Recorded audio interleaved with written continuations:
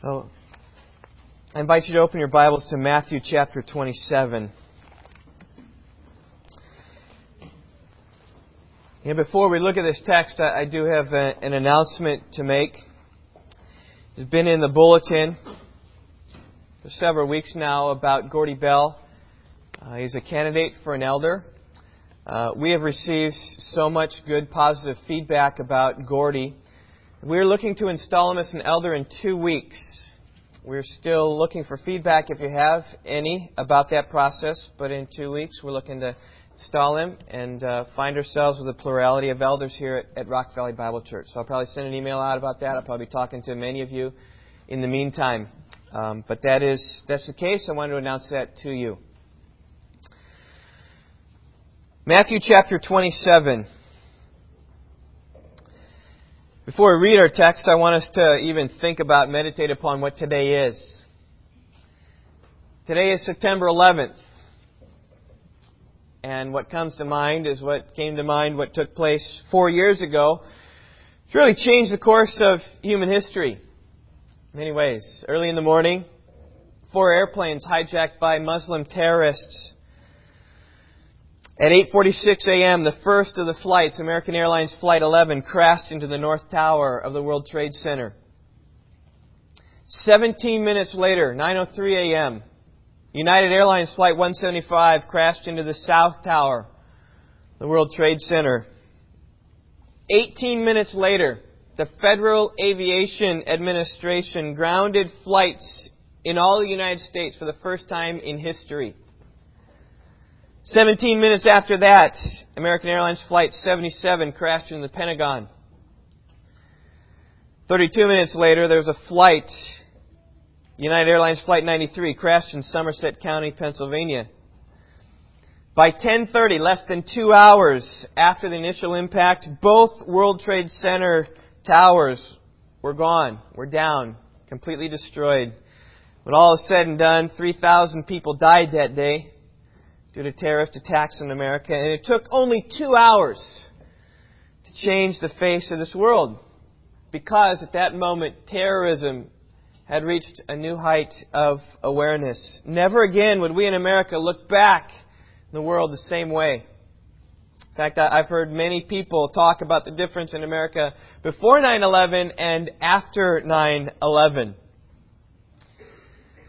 As big and as tragic as those events were, it doesn't compare with the magnitude of the event that we will have to study this morning. I'm talking about the event that changed the world, the crucifixion of Jesus Christ. This event really is the pinnacle of history. It's the pinnacle of biblical history. When you read your Bible, everything that you read in the Old Testament is looking forward to the crucifixion of Christ.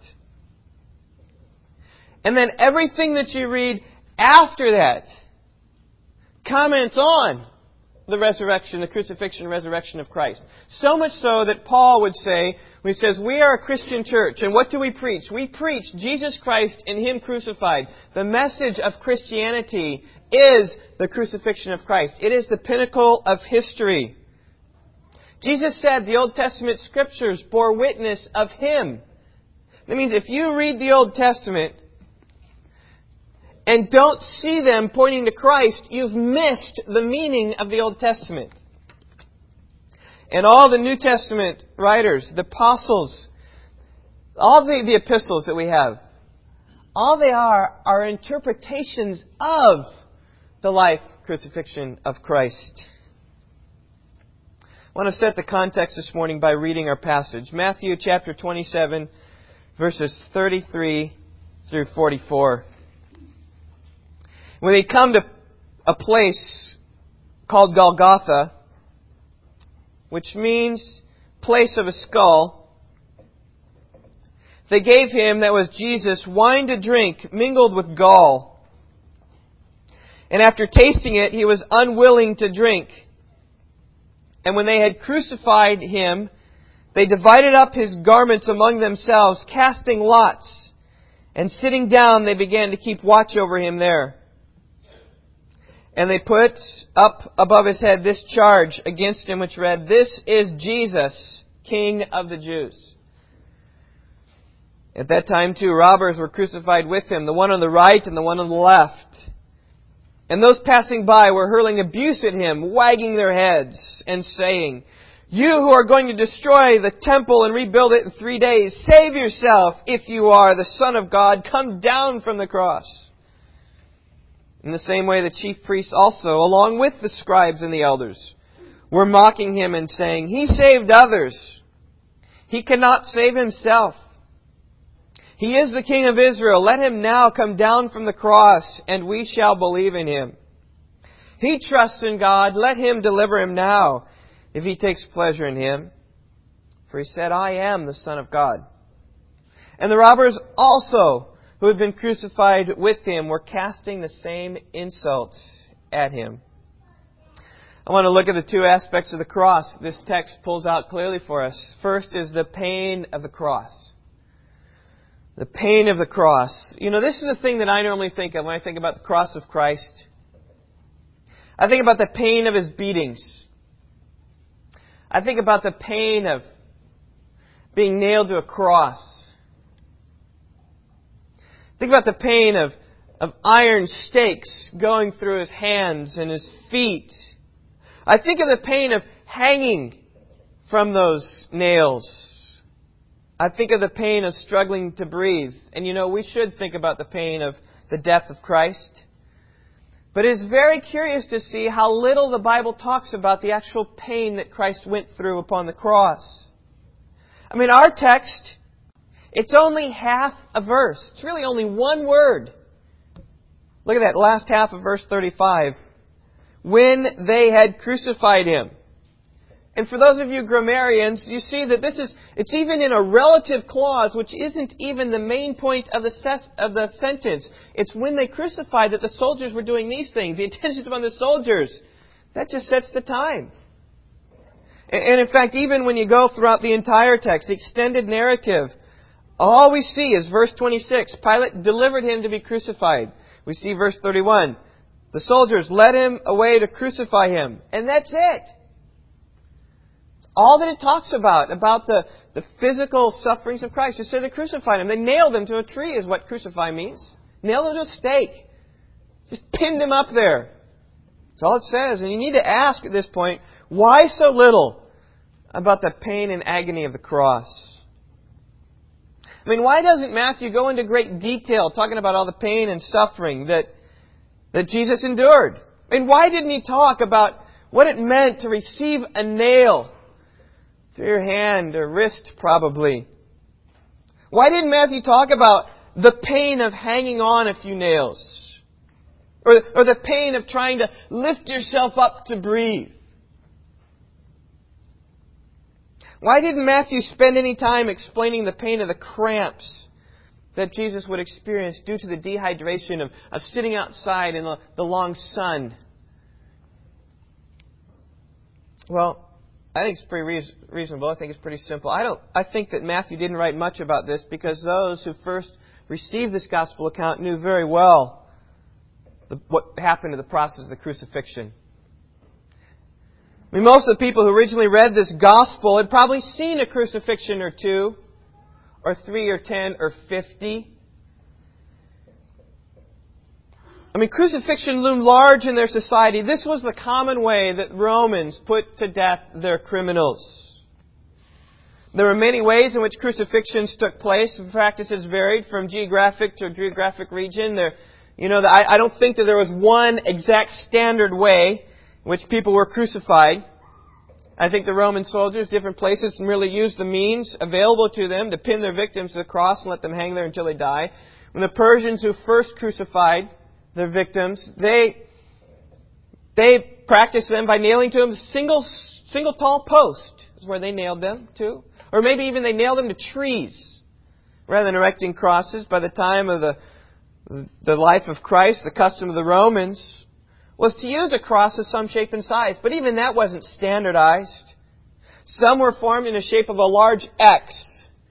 Tradition says Andrew was crucified on a cross like that with arms and legs outstretched, sitting there ready to die. Some were like a capital T in which there would be a vertical stake, called a stipe, And they put this beam just right on top of that, forming like a big capital T. Or in the case of Christ, it was probably a small letter T with a stake, with a crossbeam down here, because they nailed something above his head, which was the official charge. Many different ways, but everything was essentially the same. In Jerusalem, during the time of Christ, the Romans crucified their criminals at a place called Golgotha.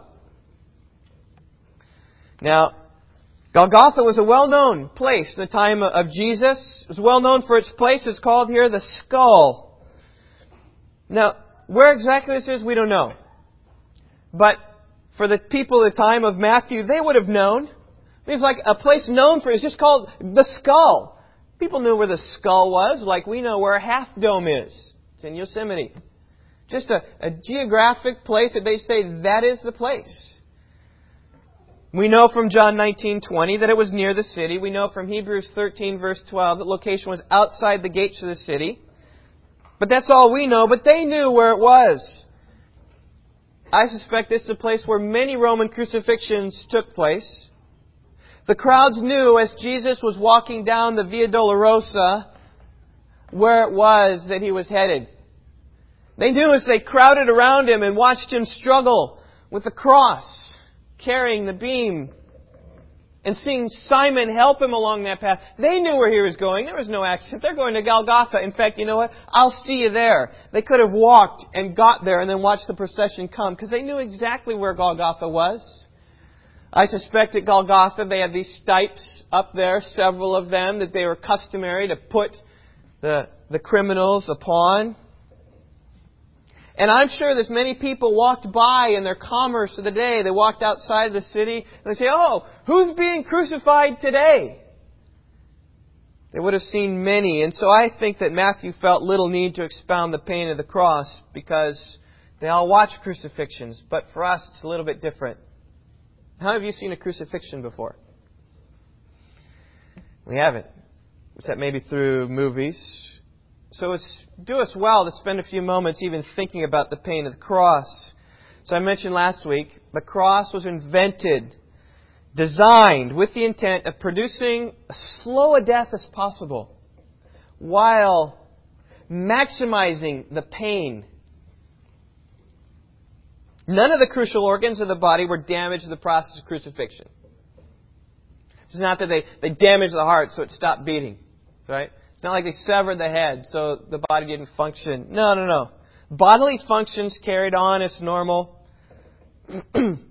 Victims died from lack of energy.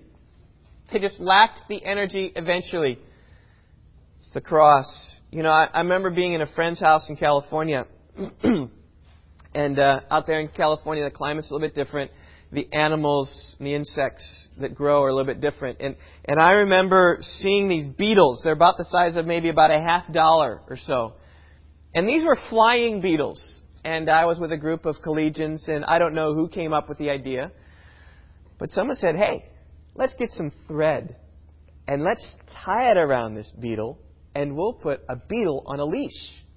And so we did that. I'm guessing Yvonne was with me. We had maybe 5 or 6, maybe a dozen of these beetles on a leash. And these leashes were thread about 5 feet long, 10 feet long. They varied. And we could take our beetle for a walk. You know, we'd kind of take this leash like this, and the beetle would fly around until, boom, it was taut. And then it would kind of fly around a little bit and try to escape, and then get taut again. And we had a pet beetle we took for a walk.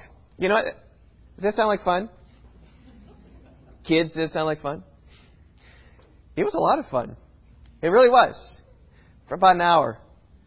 And you know what happened after about an hour? Beetles didn't fly anymore.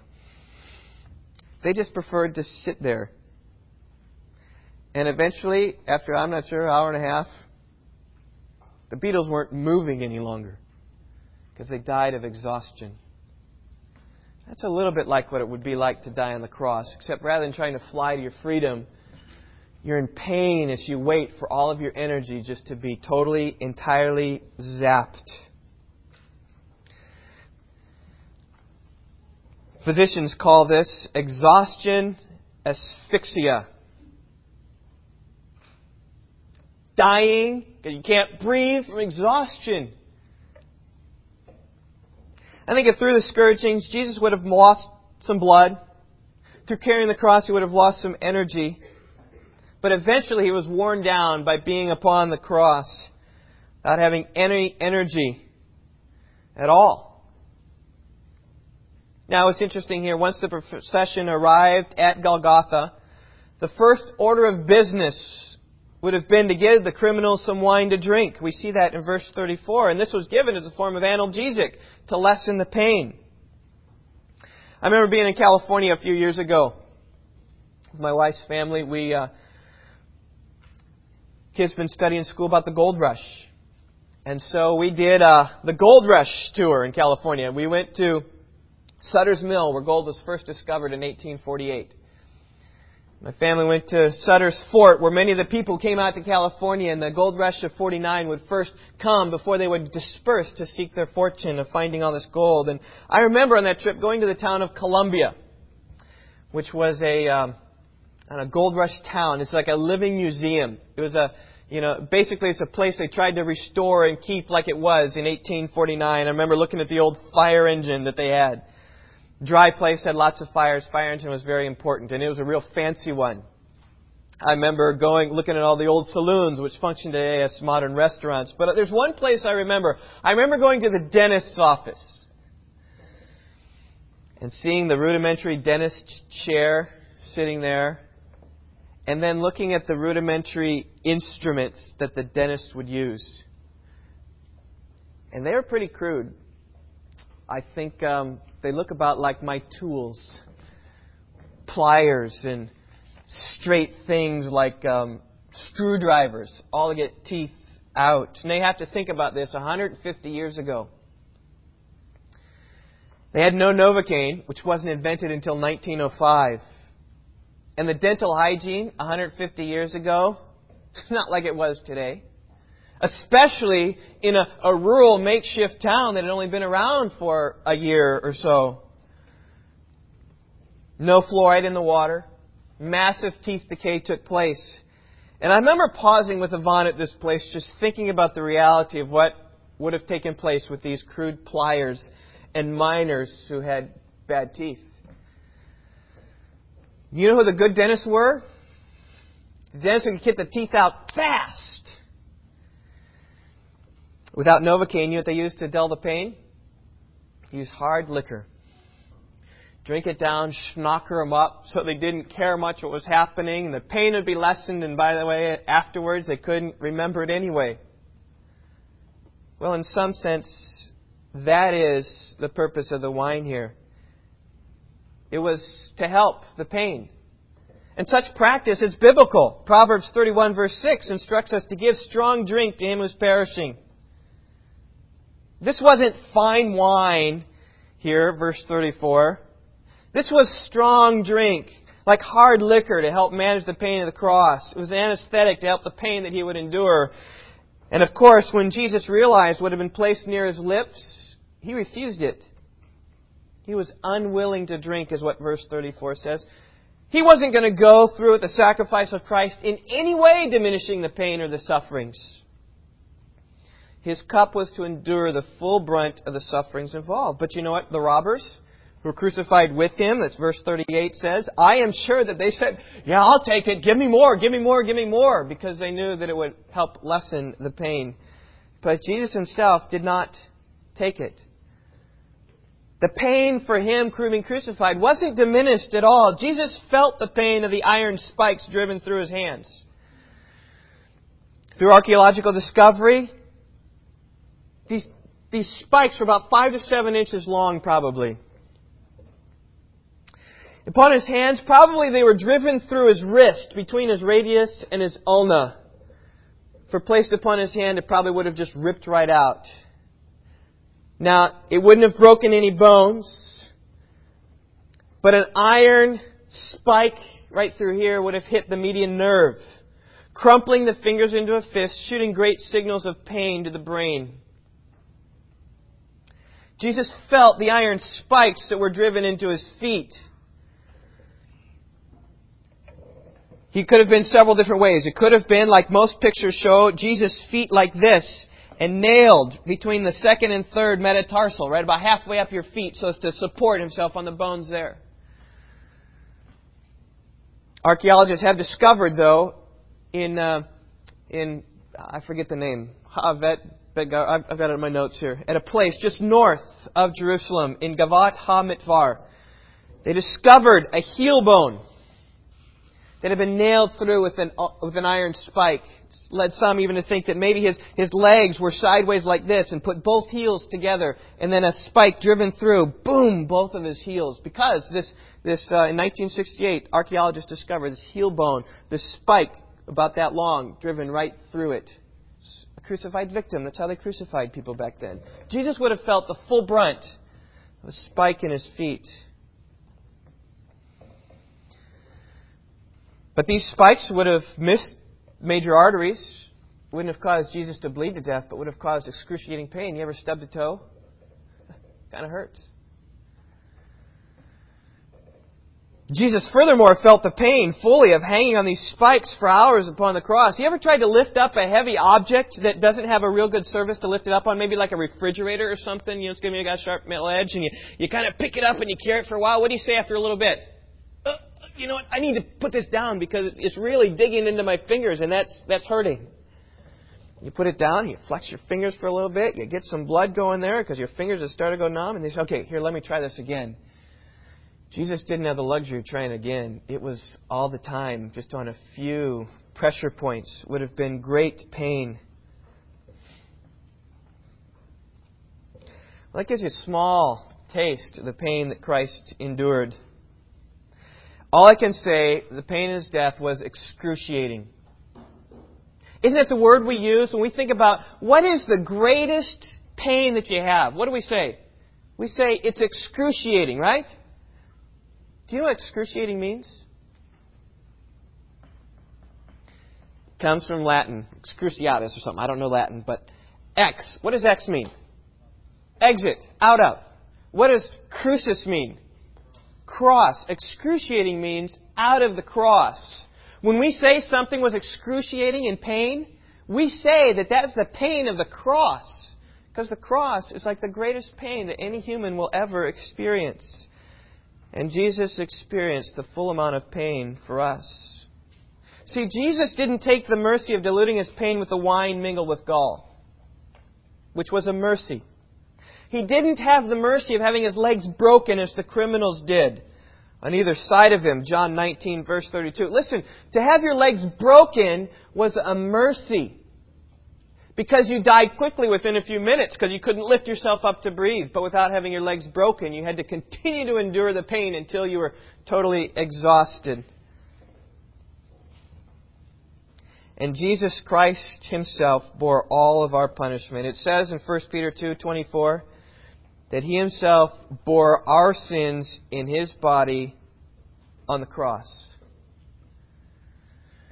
He bore our sins in his body on the cross. It was the pain that, by the way, excruciating pain of the cross is the punishment that all of us deserve.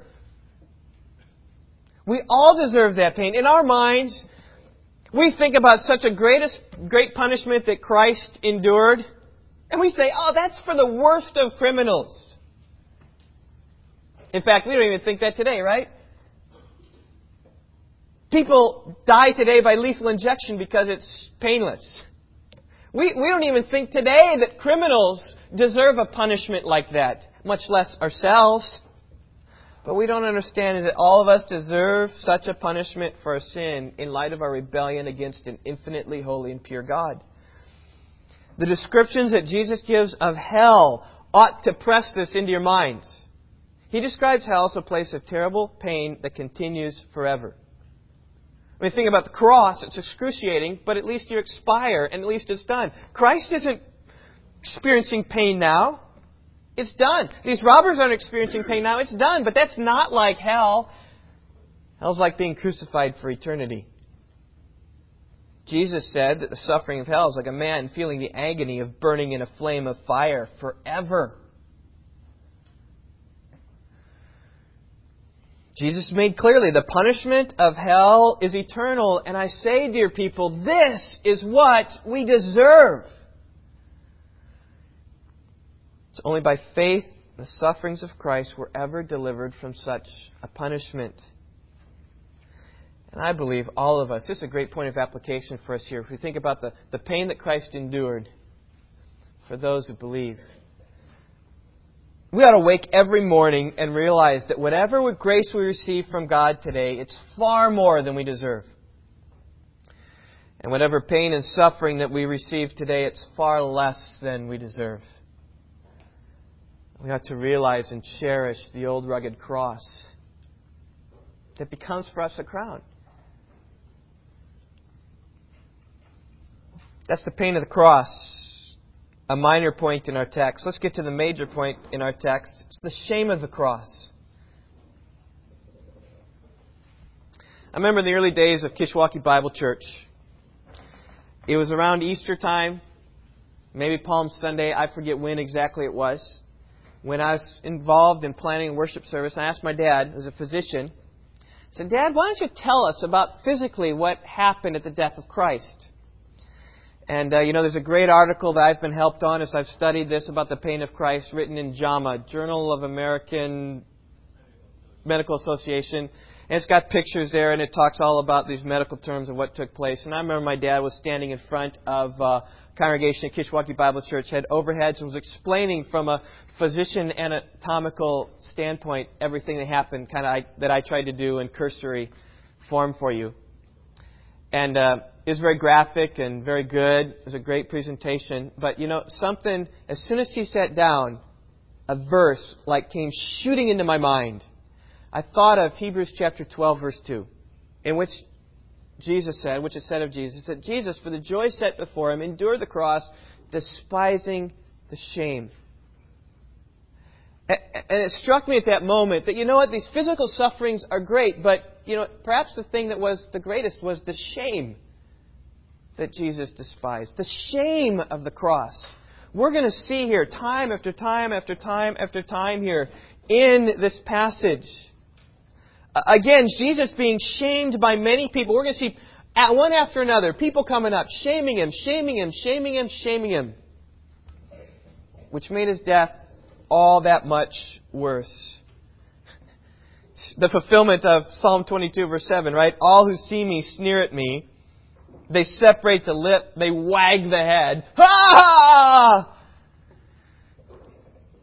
Listen, when the day comes that you die, you don't want a bunch of people around your bedside telling you what a fool you have been. You don't want to hear a lot of people talking about your past failures or all these promises that you kept. You promised that you failed to keep. You made these promises. You're not keeping them.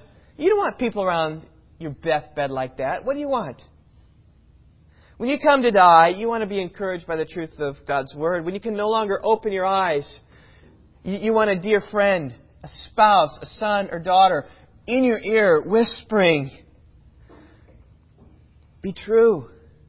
Stand firm. Listen to the Scriptures. You want people around your deathbed singing hymns of the faith. You want people encouraging you. Press on. Be faithful. That's what you want when you die. And it would have been well with Jesus to have His disciples surrounding the cross saying, Jesus, continue in your faithfulness. We know you've been wrongly accused. We know you've been wrongly condemned.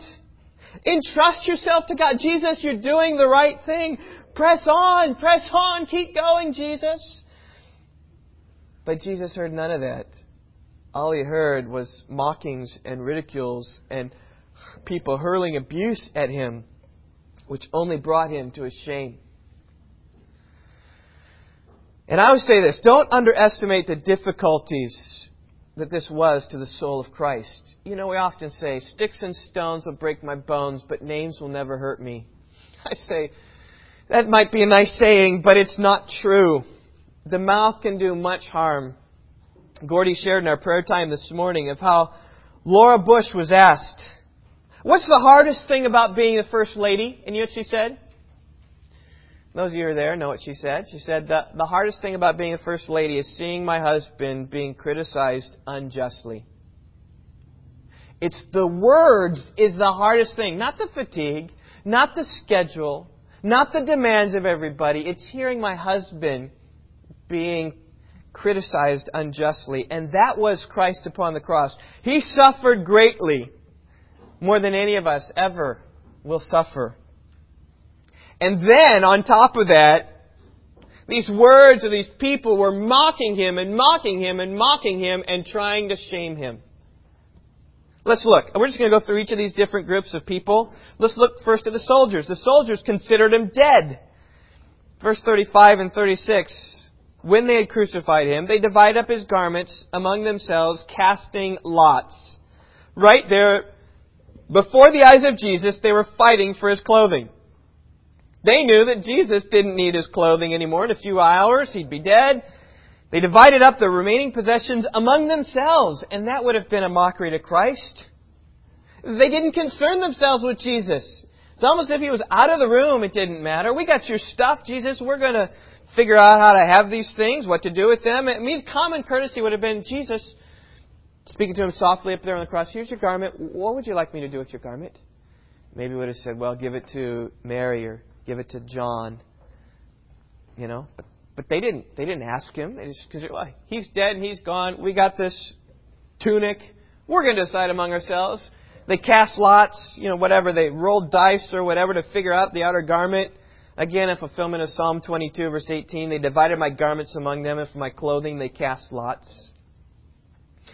I can imagine them rolling their dice or doing whatever, and kind of these soldiers, 5 or 6 of them huddled around, and then the one who won holds up his garment and says, yes, I've got his garment.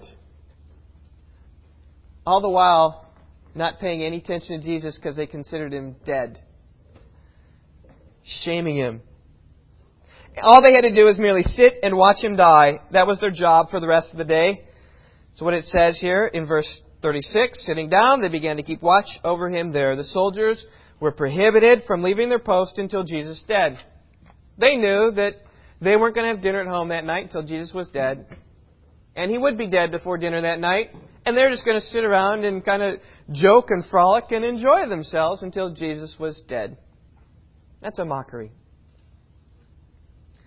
Pilate mocked Him, brought Him to shame, by accusing Him of treason. Look at verse 37. And they put up above His head the charge against Him, which read, this is Jesus, the King of the Jews. Though Pilate never made it to the actual crucifixion, he sent the official charge against Jesus to be hung above His head. It read, this is Jesus, King of the Jews. I've told you before, this placard that was placed above Jesus got it exactly right. When the Jews read that, they knew that King of the Jews meant Messiah. Psalm 2 makes that abundantly clear. It's the Anointed One. Anointed One in Hebrew is the Mashiach, where we get Messiah. Anointed One in Psalm 2 is the King that's installed. So to say that He was the King of the Jews is to say that He was the Messiah. Got it exactly right. But the mockery of also is how this would have come across from Rome's standpoint of view. Because Pilate's accusation contained within it a note of rebellion. There was only one king, that was Caesar. And the sign hints that Jesus was a rebellious traitor against the Romans. Anyone who would claim to be king certainly can't be submissive to Caesar. And yet, we know it wasn't true. He was being slandered in this sense. Jesus was the model citizen who completely submitted himself to the Roman government. He went about doing good. He helped to make life better for society. But Pilate shamed Him by accusing Him of treason. That's the official charge that would stand above Him for all to see. Third, look here about Jesus was numbered with transgressors. Verse 38. At that time, 2 robbers were crucified with Him, one on the right and one on the left. This was prophesied in the Old Testament, Isaiah 53 verse 9. His grave was assigned with wicked men. In other words, in His death, He was around wicked men. And the reason why this shamed Him was that here is that Christ was being crucified with these wicked criminals. And Jesus would have been assumed to be a criminal as well, though He Himself never committed any sin. They say, look upon Jesus, and look upon who's being crucified with Him, would cause many to think of Jesus in ways that we don't even dream. And when we think of Jesus, we think of Him as a righteous man. Even those who don't believe that Christ is the Messiah, they think of Him as a good man, a good teacher. And people don't think about Him as a wicked man. But when these people saw Jesus hanging on the cross with these other criminals, they would have thought, oh, there's a wicked man, thus bringing shame to Him. I mean, think about this. Think about what takes place when a prominent religious leader falls into some great sin. Say, embezzles some money or runs off with a church secretary. What happens? The press gets wind of it, and bad news is news, right? And so they take that news and they spread it all across the country. Oh, this guy, look at what he did. Look at what he professed, right? The one who professed to be a righteous man. He's really a hypocrite. He has been exposed. And today, that's happened so much that the names Baker and Swaggart are synonyms with shame. As those passing by would see Jesus on the cross with these wicked men, it would bring shame to Jesus. So we say, guilty by association. Look at the crowds. Verse 39 to 40. And those passing by were hurling abuse at Him, wagging their heads, just like Psalm 22 said. And saying, you who are going to destroy the temple and rebuild it in 3 days, save yourself. The crowds thought Jesus to be a fool. The crucifixion of Christ was done in a public place. Many people would have walked by to see what was happening. As they passed by, lots of times I think they would have looked and said, okay, who are these men? You know, and they would have given the names of the other two. Who's that in the middle? And I think because of His beatings and staying up all night and blood on His face, I think Jesus would have been unrecognizable. And we said, who is that in the middle? They said, Jesus. And I think the crowds would have responded like this. Jesus? You mean the great teacher in the temple? That's Jesus? That's Jesus up there? You mean the one who professed to be so great and so powerful? That's Jesus up there? The one who said He's going to destroy the temple and rebuild it in 3 days? That's the one? Jesus, why don't you save yourself now? If you are the Son of God, come down from the cross. Come down, Jesus.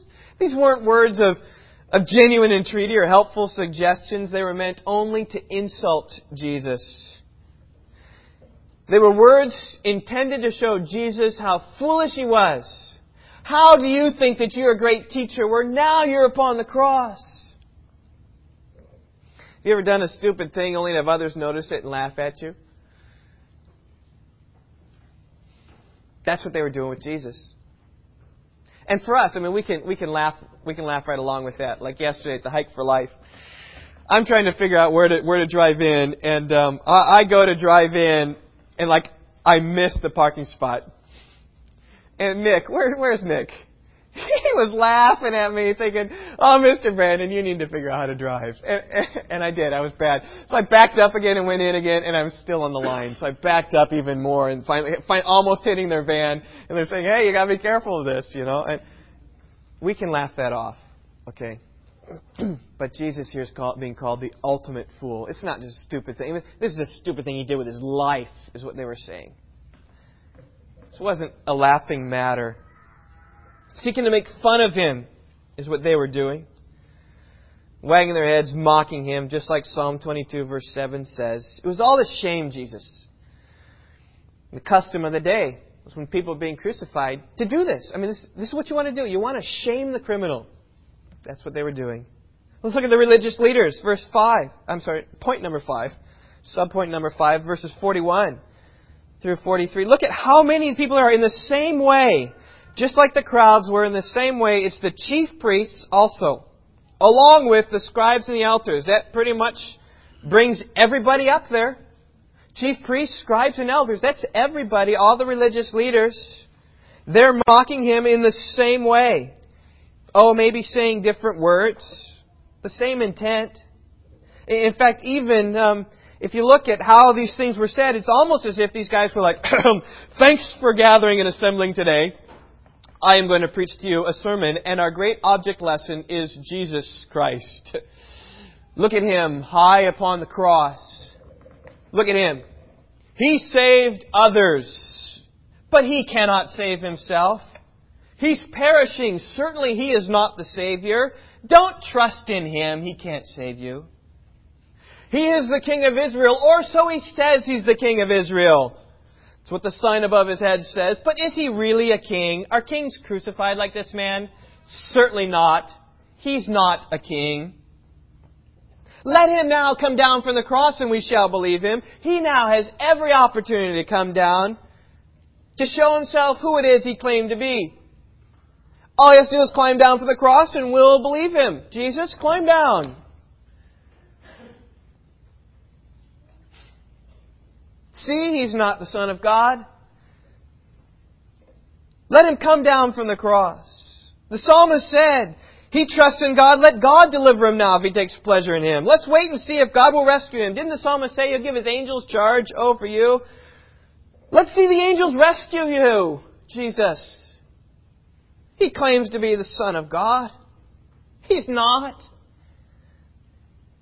That was the attitude with which these high priests were mocking Jesus. And lest you realize these mockings only took place the days of Jesus, realize these mockings are similar to things that go on today. I've heard a few people in my lifetime mocking God as I'm witnessing to them of the gospel of Christ. They say, oh, you believe in God, do you? Well, if God really exists, why don't you have Him strike me dead here in 5... I'll give Him 5 seconds. Have Him strike me dead. 1, 2, 3, 4, 5. God hasn't struck me dead. God is not true. It's the same mocking that these people were doing. Certainly Jesus could have come down from the cross. Jesus said He had authority, Matthew 26:53, to summon 12 legions of angels. 72,000 angels could have come right then. God could have delivered Him. God could have floated Him off the cross right down to the ground. Certainly God can strike people dead the next 5 seconds. He's done it before. Nadab and Abihu died instantly when they mocked God. But you know what? In His mercy, God remains silent when people challenge Him like that. And Christ, when mocked, was silent as well. Right? That's 1 Peter chapter 2. While being reviled, He didn't revile Himself in return, but kept entrusting Himself to the Father.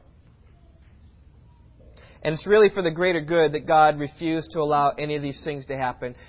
For the greater good, God didn't save Jesus. And should Jesus have saved Himself, you know what? We couldn't be saved.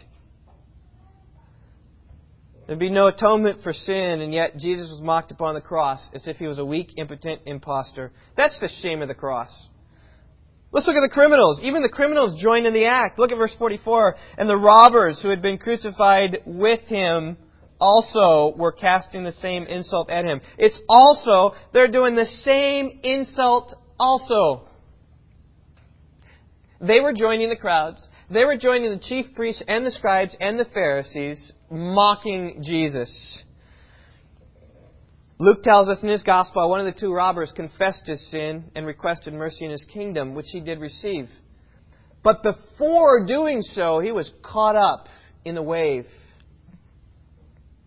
Luke 23 says that one of these robbers said, "Are you not the Christ? Save yourself and us." Exactly what the high priests are saying. Are you the Christ? Are you the Son of God? Then save yourself. You know better than we are, I think, Jesus. How can you claim to be innocent? You must be a criminal. Surely the Romans wouldn't put to death an innocent man. You are a sham and disgrace, Jesus. That's what these criminals were saying to Jesus, mocking Him, verbally abusing Him. And the words coming from fellow crucifiees, whatever you call those, I'm not sure, fellow people being crucified, serves only to heighten the shame brought upon Jesus. I mean, see, it's one thing to be mocked by people on the ground to Jesus, but it's another thing to be mocked when you're being crucified right along with Him. See, it's one thing for a crowd to boo an athlete for his own performance. But I'm telling you, it's another thing altogether when his own teammate rises up and boos him as well for his bad performance. These are supposed to be teammates. That's why it makes Judas so bad. He's a traitor. So it makes this mocking so bad that they are all being crucified together, and yet they're hurling abuse at Christ. And Christ, through it all, kept silent. The cross of Christ is filled with shame. The soldiers considered Him dead. Pilate accused Him of treason. Jesus was numbered with transgressors. The crowds called Him a fool. The religious leaders challenged His integrity, and the criminals insulted Him. But probably the worst of all is not in the text. It's found in Galatians chapter 3. Let's turn in your Bibles over to Galatians chapter 3, where we'll end this morning.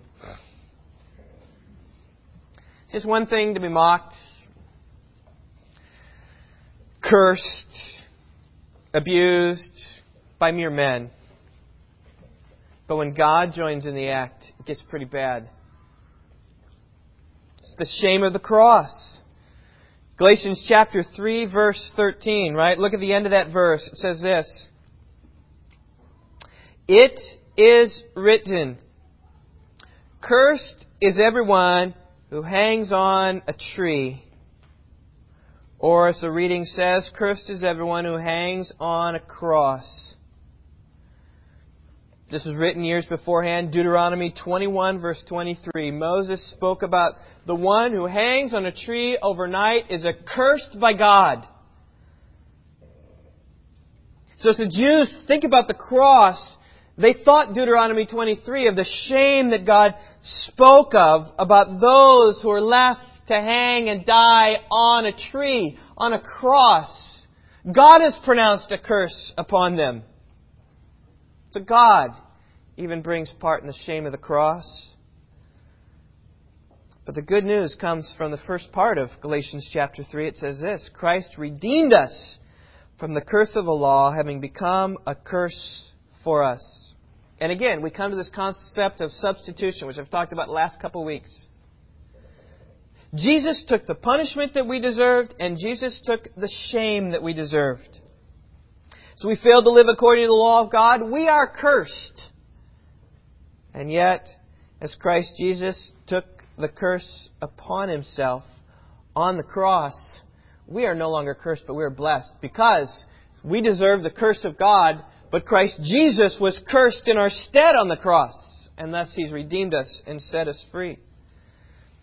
And to be redeemed and set free of your sin, you simply need to look to Christ and believe and trust in the sacrifice.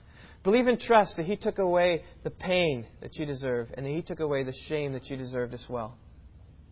That's the message of the crucifixion. Next week we'll look at the death of Jesus. Let's pray together.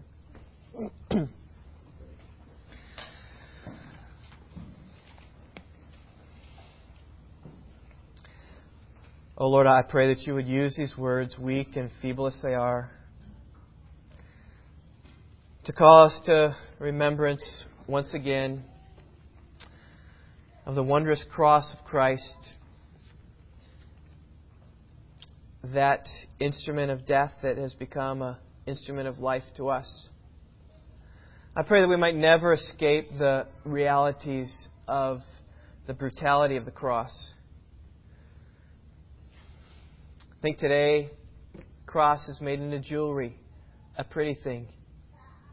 And yet it's far from that, God. It is an instrument of torture. It's torture that we deserve. Lord, so impress upon our hearts that as we survey the wondrous cross, God, may our hearts melt. May we look to the cross and realize it's there that is our hope and is our joy. I know that this message comes differently to different hearers. To those who are like the Jews, the cross is a stumbling block. For how can blessing come through that avenue of a curse? And to those who are like the Greeks, intellectual in all that they think of, the cross is foolishness, bizarre, God dying. But to us who are being saved, the cross is the power of God. And so, God, I know as the message of the cross has been communicated today, that there have been different responses. Some have thought it to be just foolishness. Some have stumbled upon it. But some of us, and I trust the majority of us here this morning, has seen it to be the power of God, have seen it to be the thing in which we boast. We boast not in our greatness, we boast in the greatness of another. Has seen it to be our only hope. That's our only message. As Paul said, I preach Christ and Him crucified. So Lord, may that be our hope, may that be our boast. I think even as we have several more songs that we sing about the cross of Christ, stir our hearts in genuine affection and praise and adoration of You. Pray in Christ's name.